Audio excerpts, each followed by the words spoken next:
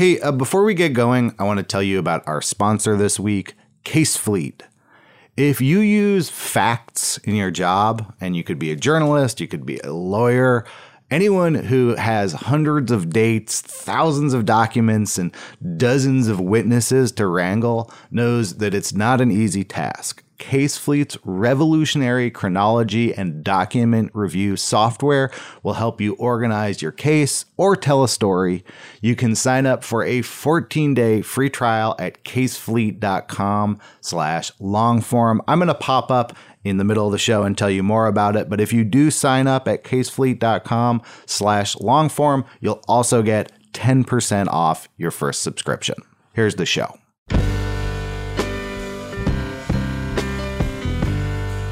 Hello and welcome to the Longform Podcast. I'm Evan Ratliff, joined here by Max Linsky and Aaron Lammer, all of us in 3 different locations. Hey guys.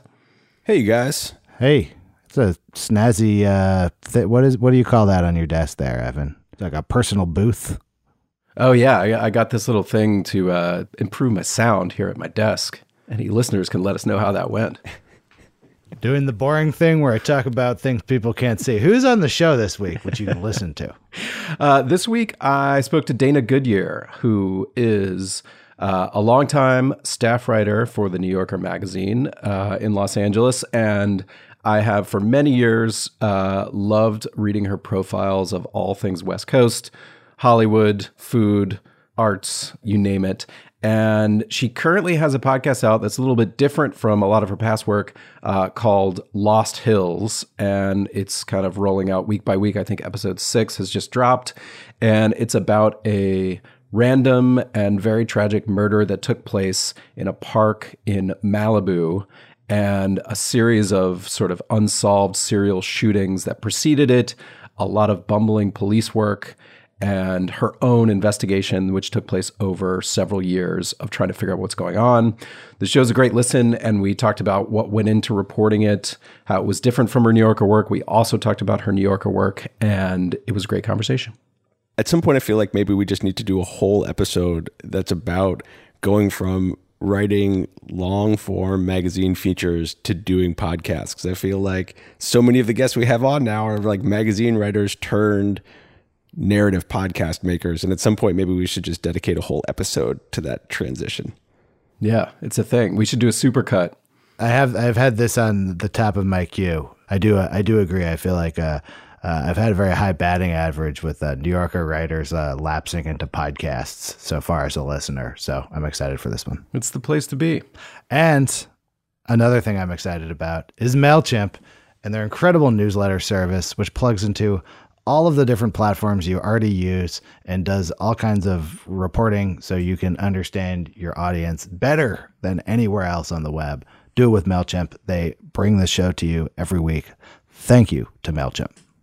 And now here's Evan with Dana Goodyear.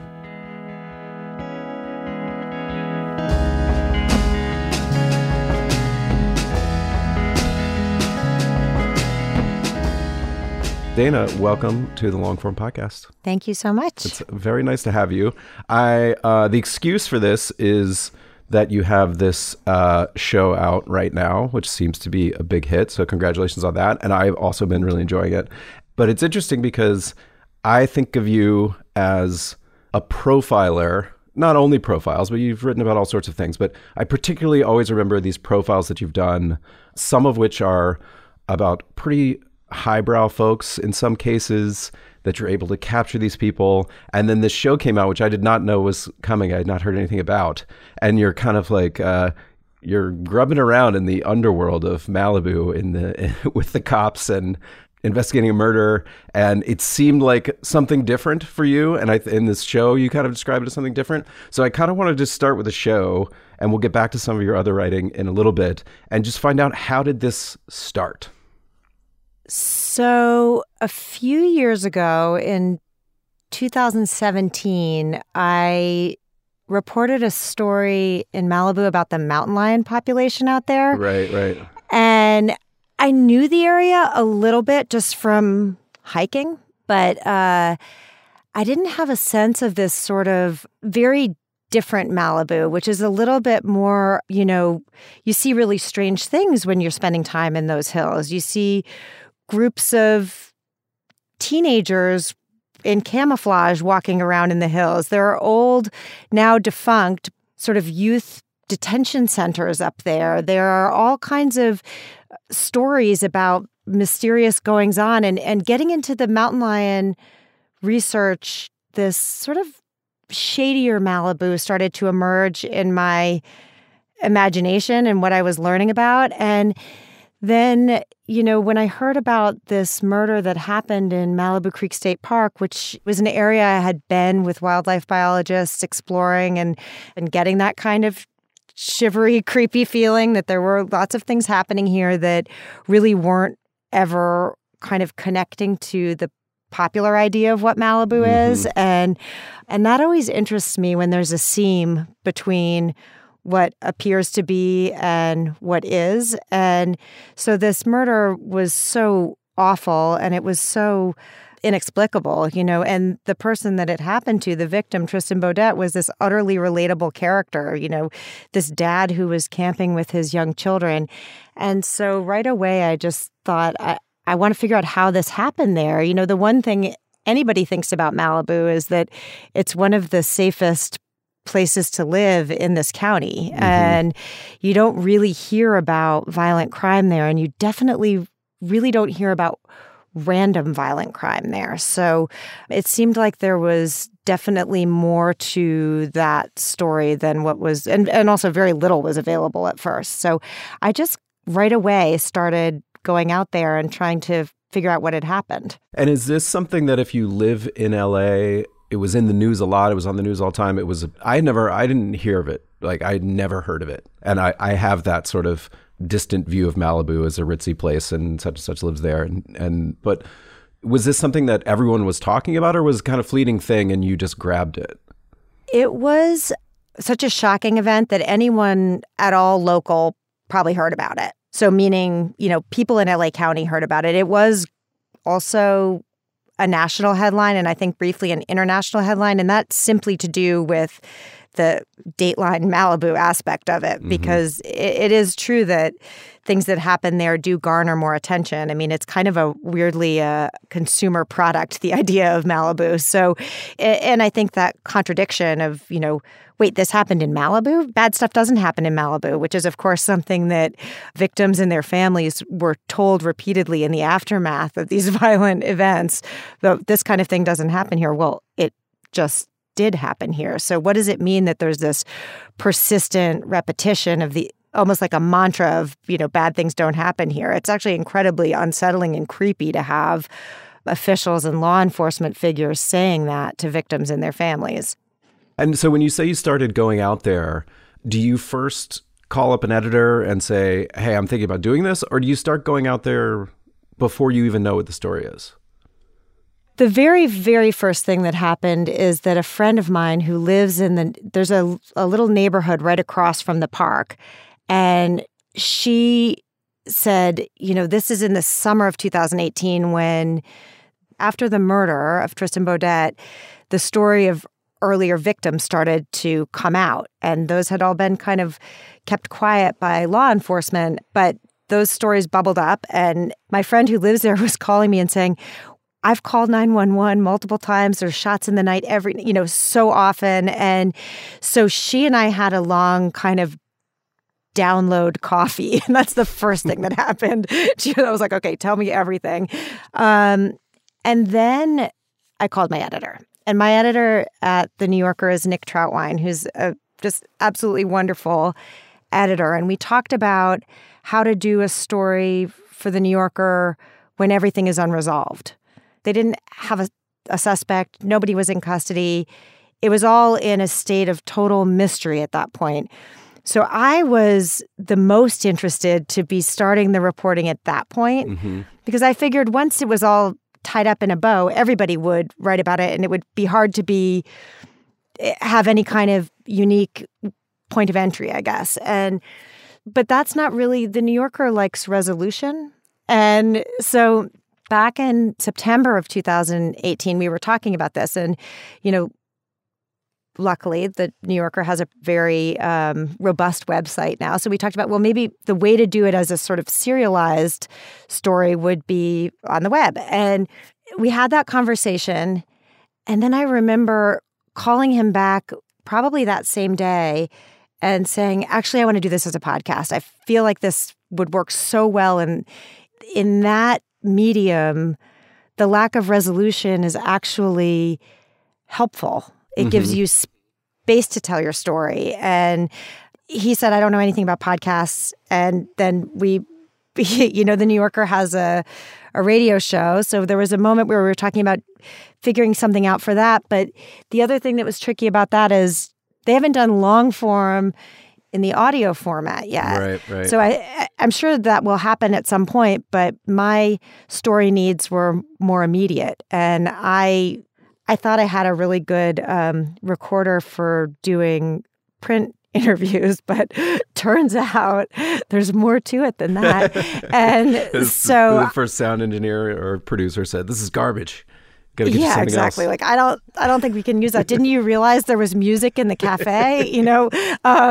So the people at the New Yorker Radio Hour actually introduced me to Ben Adair, who's a local LA podcast producer with his own studio and company. And he'd done some work out in Malibu before, a different type of project. And we met up in September and just immediately saw this is such a tangled web. This is going to take a bunch of episodes. It's not one episode of the Radio Hour, which would have been amazing to do, but it would have captured a very small slice of the story. And I was interested enough that I felt like I needed to just invest as much time as the story would take to tell. And by October, I had had my first conversation with Erica Wu, Tristan Baudette's widow, and she was telling me that she was completely in the dark and that it was impossible for her to find anything out. And so this kind of almost presented itself as a challenge. Like, how can I figure this out? This feels like a puzzle, that there must be a solution, but everybody's saying that, 3/4 of the pieces are blank with no image on them. Well, that gets to a question that I had about her and about dealing with the victims, because one of the big challenges in this type of crime reporting or true crime or whatever genre boundaries it crosses is sort of the ethical and moral parts of dealing with the victims and trying not to do something that feels exploitative. I was wondering how you initially started talking to her and to his family overall, but it sounds like that happened actually very, very early on. It was early on. I found his brother and had a couple of phone conversations with him, and he said, I'll reach out to Erica for you and see if she has anything she wants to say. And she was understandably very reluctant. And I think her main question was, how is this useful? She's a very practical person, too. Mm-hmm. And I think she ended up feeling, first of all, she was so disoriented in October of 2018. But I think she had an instinct that it would be something useful and good to let him have an existence in public that was something more than the way he died, which wasn't something that he chose or ever could have imagined. And do you think that if you had come to her at that later point, the point that was sort of discussed with you and your editor, well, let's wait, after they arrested someone, do you think she ever would have talked to you? I think by then, Anthony Rauda had been arrested, actually. He was arrested October 10th, 2018, and I think I spoke to her maybe a week later. Oh, wow.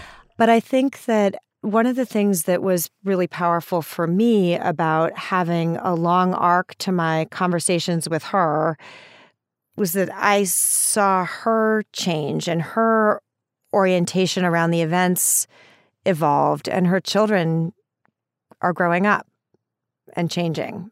And seeing that is actually really moving to me. For everything that they have been through and will continue to go through, there has been a kind of healing process that has been initiated. And being a witness to that, I just find on a human level stirring. One of the things when I first went to her new home in the Bay Area, she showed me these paintings that her older daughter had made with Tristan, her father, where he would start something and she would finish it. And then there was an unfinished one that the older daughter had made and wanted to display at the memorial. I mean, this is a small child with that kind of... so anyway, I just thought that was very moving to me, that was kind of... art was part of this child's process. And then when I most recently spoke to Erica, she told me that child, who's now in first or second grade, had, for all this intervening time, had been making family portraits that didn't include her father, and has just started making family portraits of the four of them again. So Erica, Tristan, and the two girls. And there's just something like I can see healing in that. And I think that just when I'm thinking about who I'm actually talking about, I always keep those children in mind and that process in mind. So it is tricky. It is a line. And it feels like one possibility is that it can go too far in one direction, which is having the family in your mind and you're trying to also tell a story. I mean, it sounds like you're still interviewing with her and you're still close to her, so she must not be unhappy with what you've done, but they might want a different show. They might want a different story told in a different way than you want to tell, even as you're trying to keep their interests and their pain in mind. Well, I think where we're aligned is that I don't ever want to do anything that's sensationalist. And I think that would be aesthetically offensive to me. And I think it would be emotionally offensive to her. And aesthetics and emotion are really wrapped up in each other. So I think that we have the same perspective on that. So I also don't think that she has listen to the podcast. I don't think she plans to, and I totally understand that. But I do feel comfortable in my many conversations with her that I have represented what it is. And it was really important that non-essential details about Erica and Tristan's growing up remained in the story because I promised her I would tell their story. So you don't want to go in saying you're going to do that and then just cut to the most devastating part of their life together. That wouldn't be right. Yeah. But I know you know this too. I mean, that there are kind of compacts that you make with the people that you talk to who tell you things. And so you just have to honor the ones that feel worthy of honoring. Well, we'll get to the police part of it in a second, which I feel like is possibly related to the other side of that. But when you went out reporting, when you're starting out, you're now reporting for audio. How was it different for you from your normal process when you would go report for print story? I mean, other than the very obvious element of you're sticking a microphone in someone's face and your own. But also I'm with someone else a lot then. I mean, I did some of the recordings myself, probably not the best ones. But to have a colleague with me was so unusual. I mean, I've rarely even been reporting with photographers. Yeah. So that was interesting too. And I think having the equipment and having the other person reminds people of the scenario that they're in. And I always sort of thought reporting for print that would impede the relationship or my observation, but I didn't feel that at all, actually. I find it really, really helpful to compare notes with another person who's observing the same stuff. And oftentimes that other person would have noticed something or wandered over there and seen something that I didn't see. So I felt that in the way that audio also adds this other dimension, I felt like having another highly attuned and engaged observer was really helpful.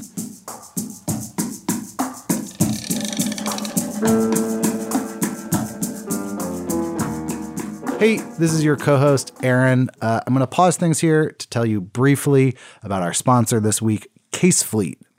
So I've been working on a new project, which I'll tell you about in the next couple weeks on the show. And that project involved a lot of facts. It's a podcast miniseries. And I was having trouble keeping them straight because they were spread across my Gmail and my Google Docs, and I'd be opening up a PDF, and pretty quickly I would get lost. And there was no way to put all of these PDFs and dates in order until I found CaseFleet. So what I did with CaseFleet is I uploaded all my documents. It magically recognized the dates on them. I don't know how it does that. Even if they're in a fuzzy match, it still puts them in order so that I was able to visualize on a timeline. And when I was looking for things on that timeline, I could click directly into them, open them, and see what facts from what sources went where. This was life-changing. If you're a journalist or you're a lawyer, an investigator, whatever it is you're doing, if you rely on facts, I think you could really benefit from CaseFleet. You get a 14-day free trial as a listener to this show if you go to casefleet.com/longform, and you'll get 10% off your first subscription. Thanks to CaseFleet. Back to the show.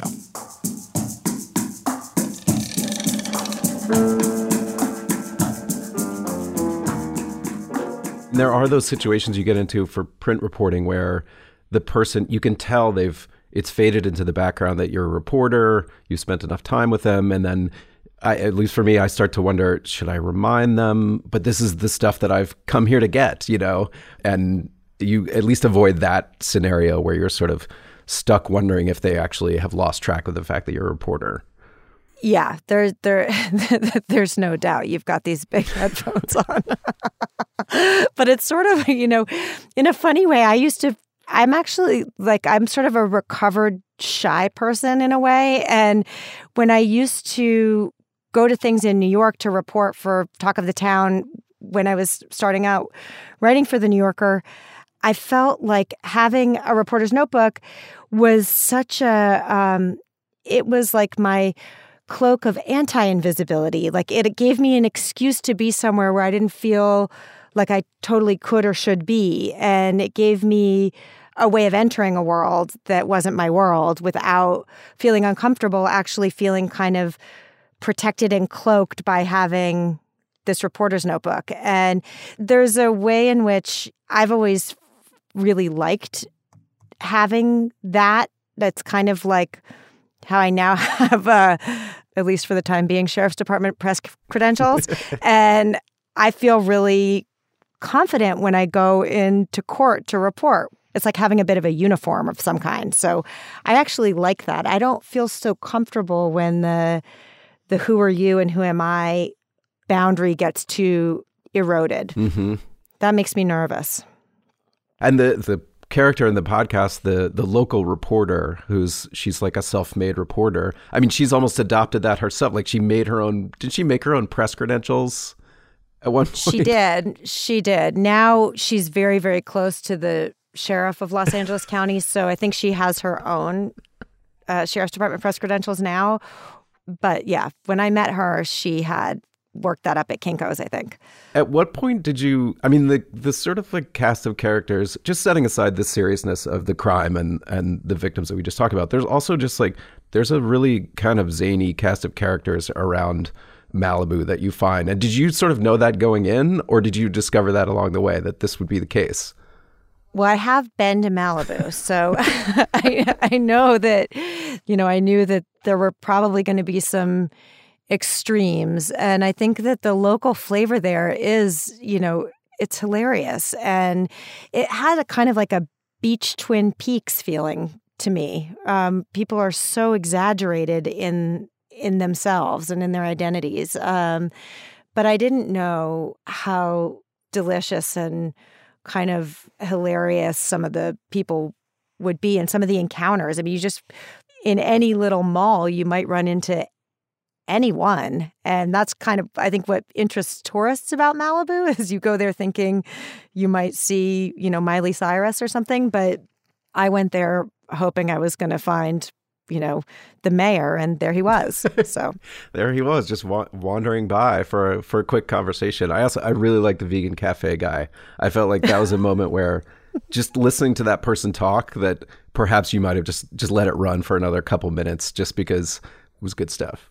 Well, there is this kind of Malibu world that is incredibly privileged and incredibly self-absorbed, but it's also trying to be in touch with sort of the spirit side. And some of that was just perfectly expressed in this guy who said, all my friends fly me on private jets all over the world because I can make them the smoothie they want in the morning. And, this is a guy who has told us also that, he'd been homeless in Malibu. He'd been a drug dealer and a crack addict in Malibu. So he's seen the low down Malibu and the heights of the high Malibu. So Now the police, your interactions with the police, and I'm midway, so I don't know the resolution of this. This feels like one of the cliffhangers for me in the show is just, it's so strange. Like they're so solicitous sometimes, and then they're so stonewalling sometimes.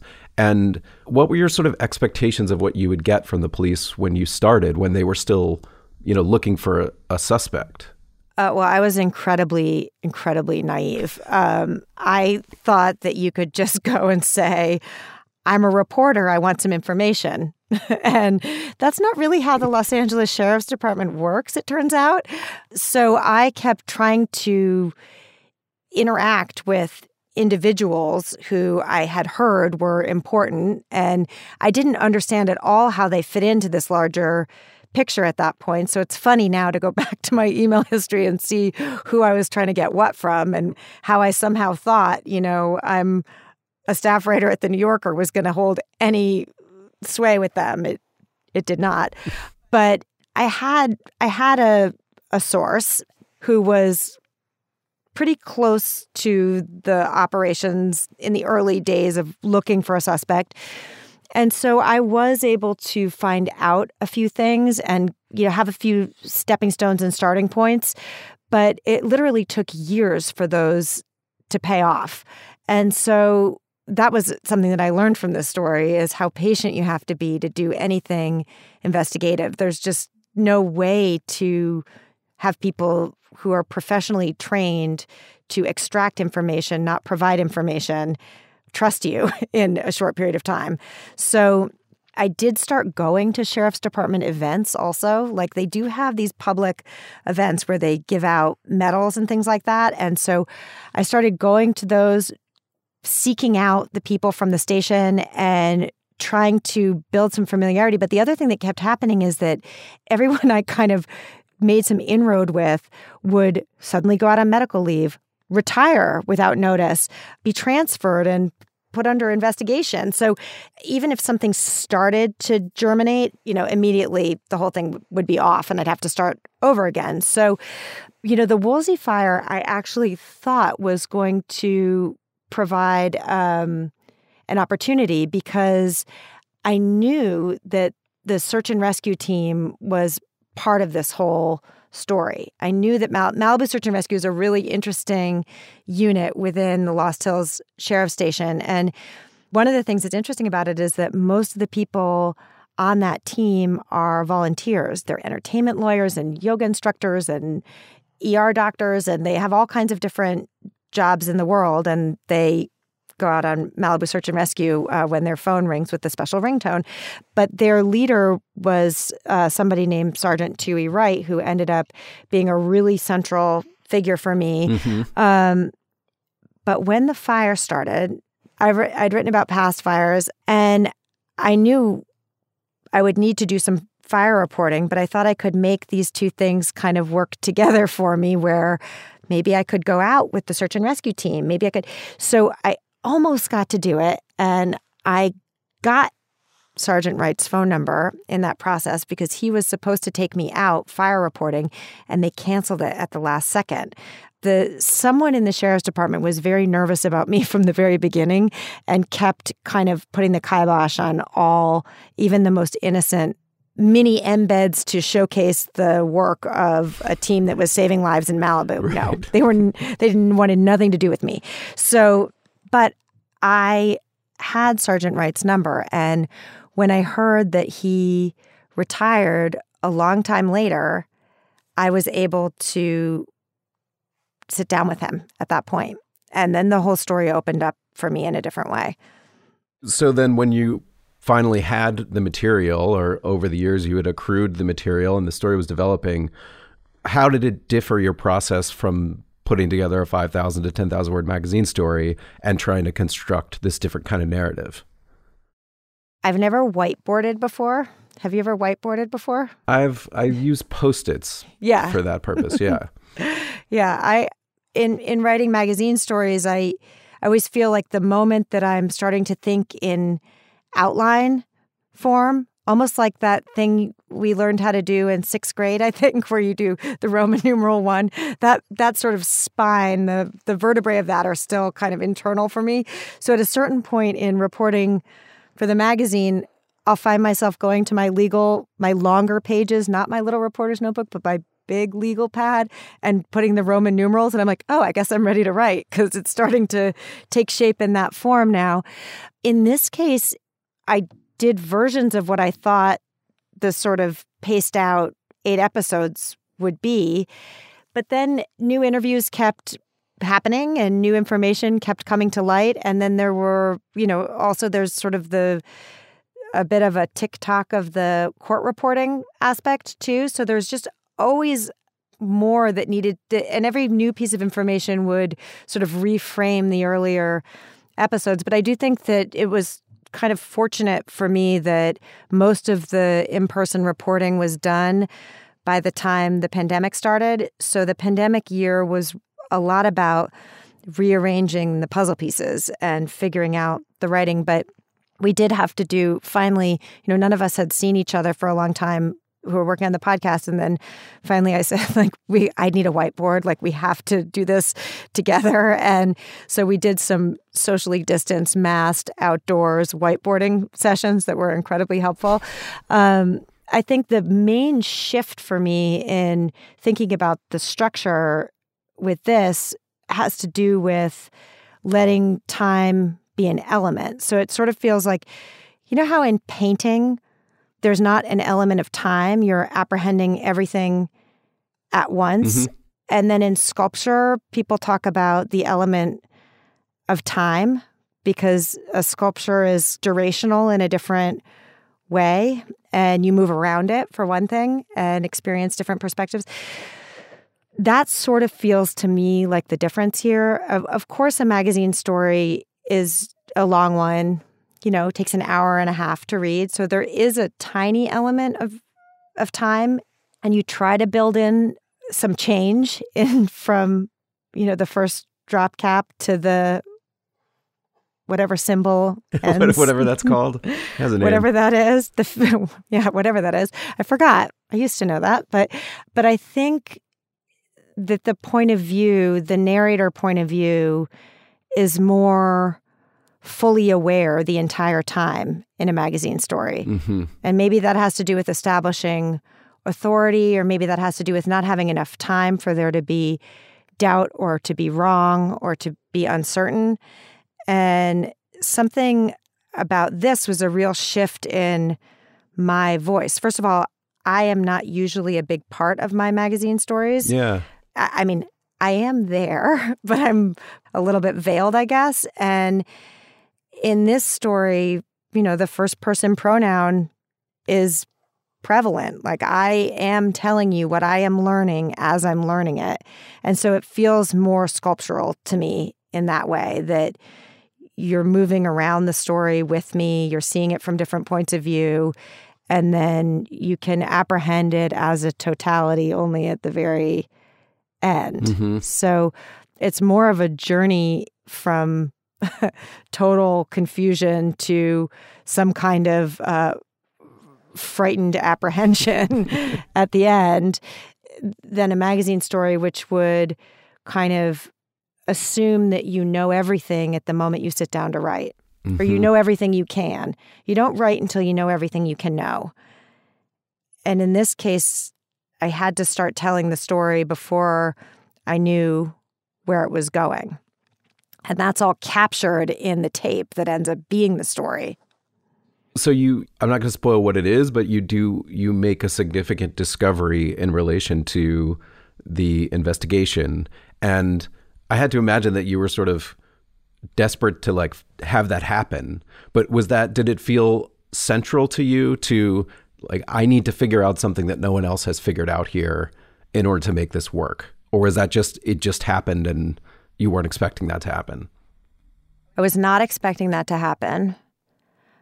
I was really just trying to report out every one of these divergent lines that I saw from the beginning and follow the relationships where they would let me get to and see, could I find, what's the most I could find out about this victim?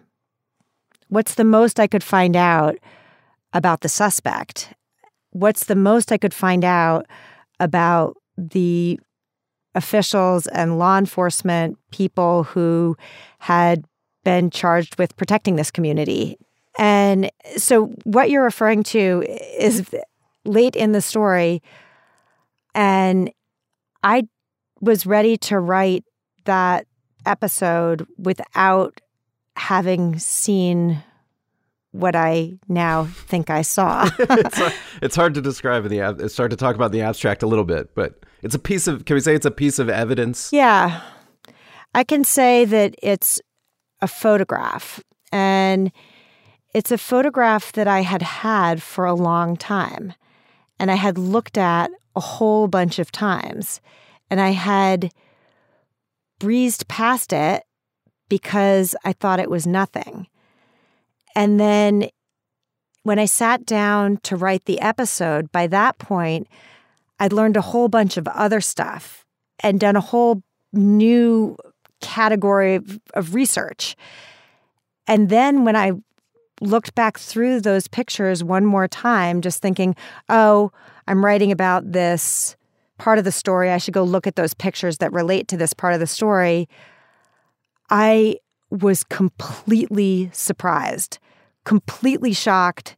And it was only because of the knowledge that I had gained in the meantime that I was able to see this nothing in the picture as a potential something.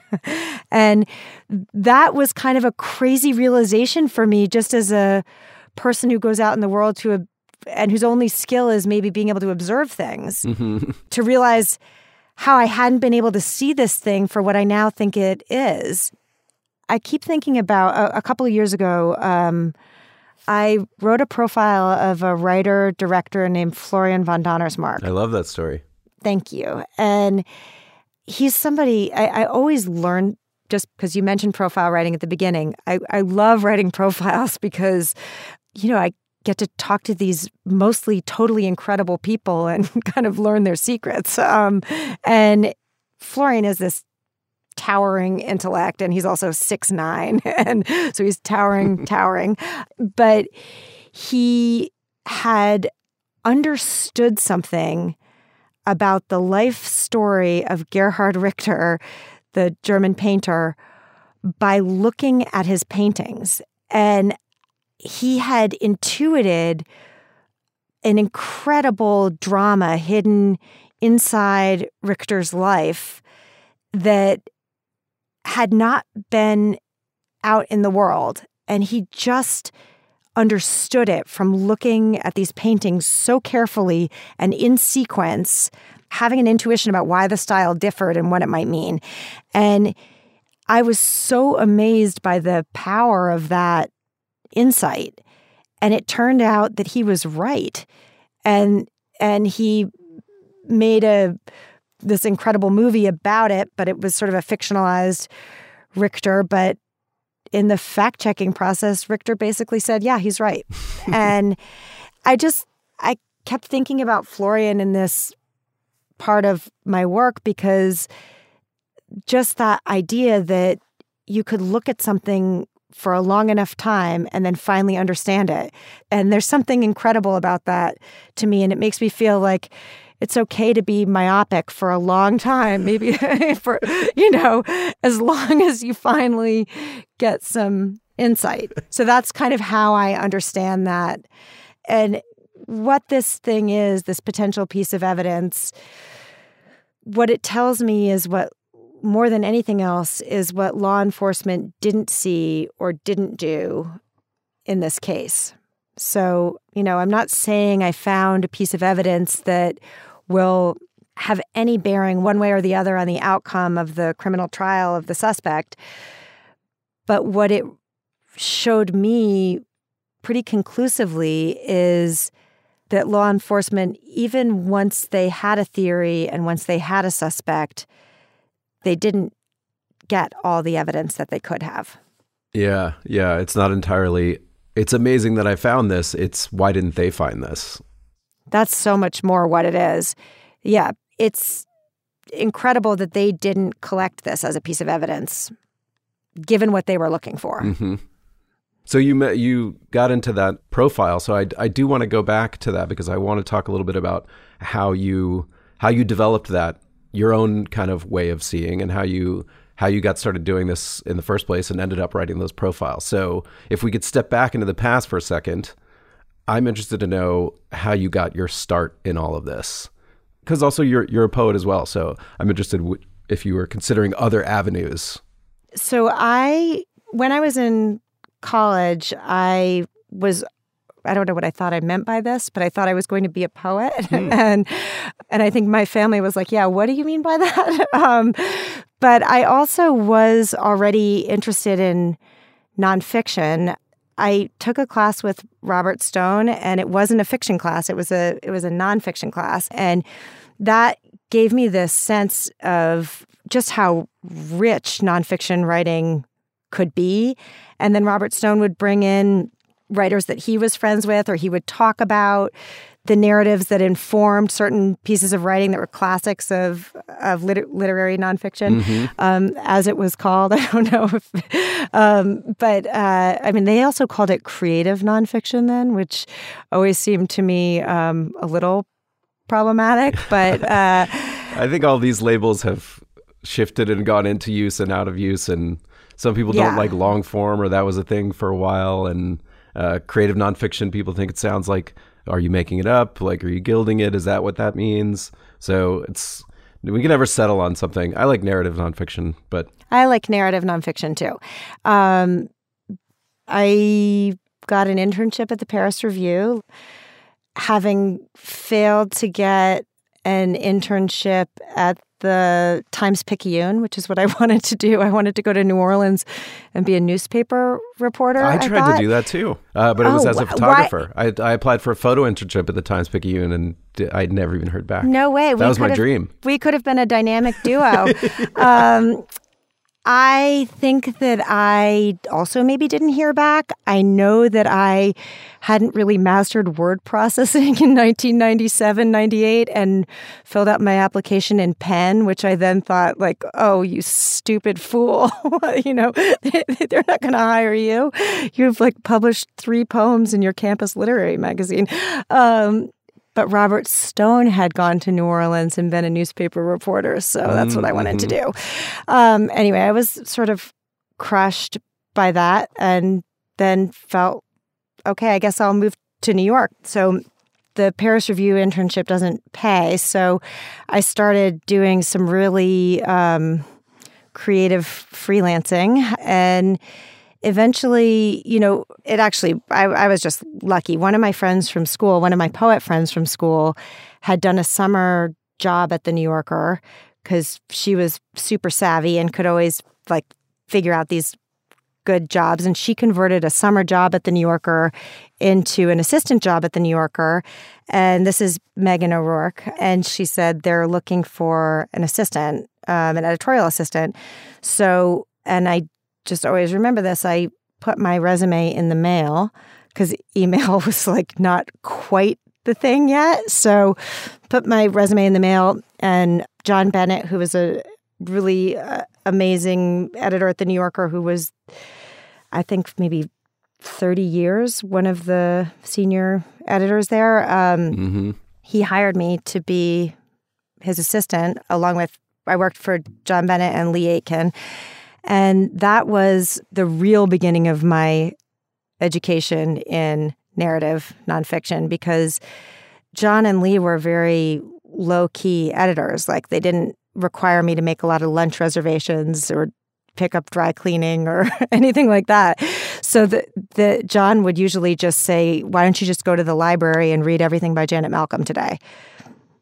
Or like this week. It's a task. So I would do that, and I found her shopping columns from the 60s that were just amazing. Just the sort of variety of work that someone like Janet Malcolm did over her many decades at the New Yorker, I think also is very freeing to realize you can start off doing one thing and then end up doing something completely different. So I did a lot of reading, and then also started editing a little bit, and just copying the editors I worked for, their proofs onto other proofs and making these master documents. I could see what all the copy editors were suggesting and why or why not the editors were accepting those changes. And just that was a real education for me. And then I went to work for David Remnick as his assistant. And obviously to be working in close proximity with David Remnick was an incredible opportunity and experience. And I started writing. But I think the other thing that's really important is about this part of the story, and for people who are listening, is that the mentoring that I received was so generous. And I always try to think about how to do that for other people, even though I don't work in an office or have any jobs to offer. But the managing editor of The New Yorker at the time was Helen Scher, and she heard me talking about something that I had done, and she said, you should write that for Talk of the Town. And I really don't think I ever would have pitched something. It would have taken me a long time to pitch something. But she said, that thing that you're talking about is a story, so you should write it. And she helped me kind of navigate that process. And then I started doing restaurant reviews, and then I had an eating budget that was amazing, unbelievable when I was doing tables for two. But it was definitely David who said, why don't you think about a profile? What do you want to do? And that's just an act of generosity. He did not need another person pitching him profiles, but the first profile I wrote was a profile of Stanley Kunitz. So I felt like I could bring appreciation for the world of poetry, if not knowledge about, at that age. And Stanley was this incredibly old, fascinating human. I think he was 99 or something at the time that I started interviewing him. And I would go to his apartment, maybe 97, his apartment right near Washington Square Park. And then Henry Finder, who's also an incredible editor, he was my editor for my first few stories. And he really helped me come at it a little more directly. I think my instinct for, obliquity is like something that I fight against a lot. So I remember the lead was this very circuitous, like, the neighbor looking at Stanley through his window late at night, which maybe now I could make feel really direct and immediate, but at age 25 or whatever, I couldn't. So anyway, Henry helped me get to the point and shape that into a profile that worked for the magazine. And it just gave me this sense of, you can learn a lot by writing about the lives of, especially the long lives of really accomplished people. And as you sort of settled into doing more of those, do you feel like you gravitate towards a particular type of person in the sense of, it's funny you mentioned that Florian Henkel von Donnersmarck. I can't, because I feel like that sort of way of seeing, there's something there because, that's Jonathan Gold. He had this particular way of approaching food writing. And then you profile this photographer. That was one that really stuck with me and will stick with me, is this photographer who just goes to the most extreme places and takes one exposure, endures all this danger to just take one photograph that basically like never gets displayed anywhere. It's like a lifelong project that he's putting together. And then there's like, in some ways, James Cameron is that. He's this like figure who has this particularly strong outlook in the way he sees the world and the way the world has to be. So I feel like there is something there. I don't know if I'm strong enough to perceive the exact through line, but I thought maybe you would. I do find people who take risks, or artistic and physical or even intellectual risks, really interesting. Why is that? I don't know. But I do think that the headline writers kind of have run out of variations on, using the word extreme in the headlines or the titles for my stories.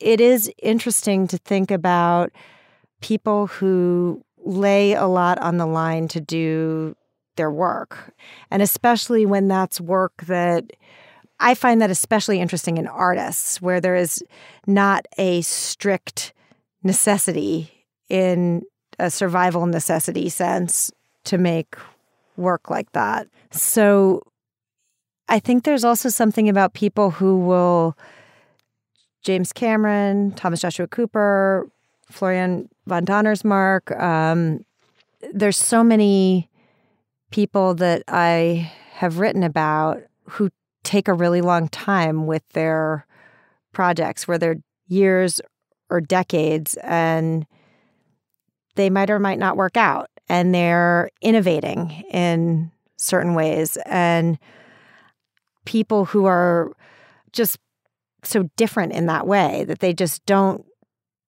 go along with what's received, and they, at a great personal cost, often do things that are very different. And then those things are the things in our world that are the most fascinating or feel the most human, or that the most people can connect to. They come from these sometimes chaotic, sometimes just incredibly stubborn, sometimes really attracted to danger and risk kind of personalities. And kind of rejecting the practicality of it. It's saying, yeah, that's not, like, it doesn't matter to me that this seems not possible on its face. Right. Sort of pushing the boundary of what their category of human is supposed to be doing. I don't know what that says about me. I just, I like to be along for the ride. I think that's interesting. I think that's one of the things you get when you choose an impractical career like this one. Like, you can be around that kind of person. Well, speaking of impractical careers, you do still write poetry and publish books of poetry. How does that interact with your nonfiction writing, if it does? I've had different answers for that over the years, but I feel like in recent years, writing poems has become an increasingly private activity for me. I really don't have a lot of need to publish poems right now. And maybe that's because I feel satisfied with the amount that I'm in any kind of public sphere with my other work. Maybe that's enough for me. I don't actually crave a huge amount of public life. But I think the same sort of bent of mind is, like, I'm interested in a telling detail. That's what I'm always looking for. And I don't write a poem because I want to write a poem and then I go and look for the details that will fill out the rhyme scheme.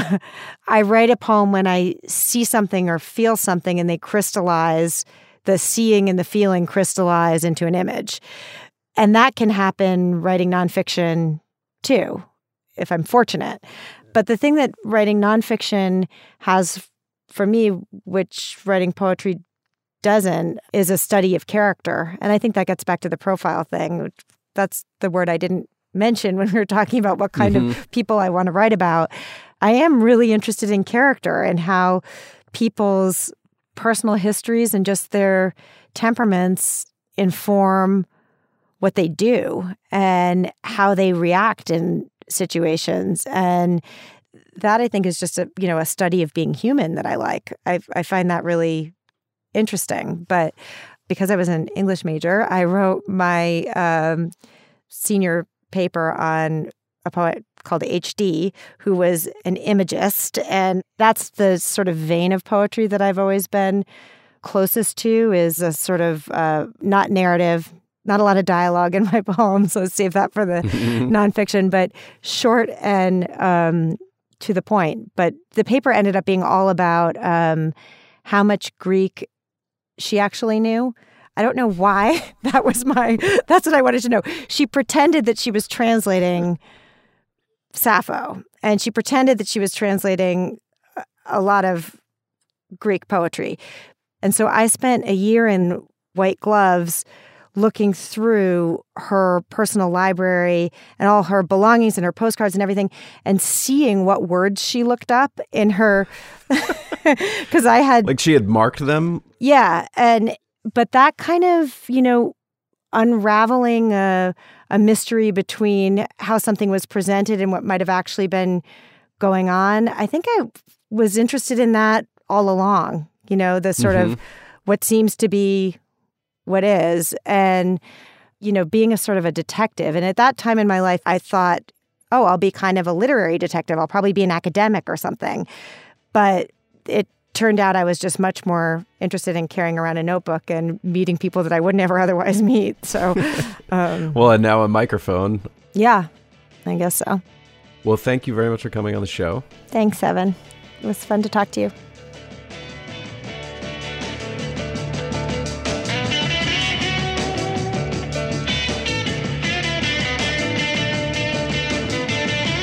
That's it for this week's long-form podcast. Thank you very much for listening. And thank you to Dana Goodyear for coming on. Her show is called Lost Hills. You can find it on all of your various podcast apps. It's out right now. My co-hosts here are Max Linsky and Aaron Lammer. Our editor is Janelle Pfeiffer. Our intern is Susan Peterson. And our sponsor this week and every week is MailChimp. We will see you in the next show.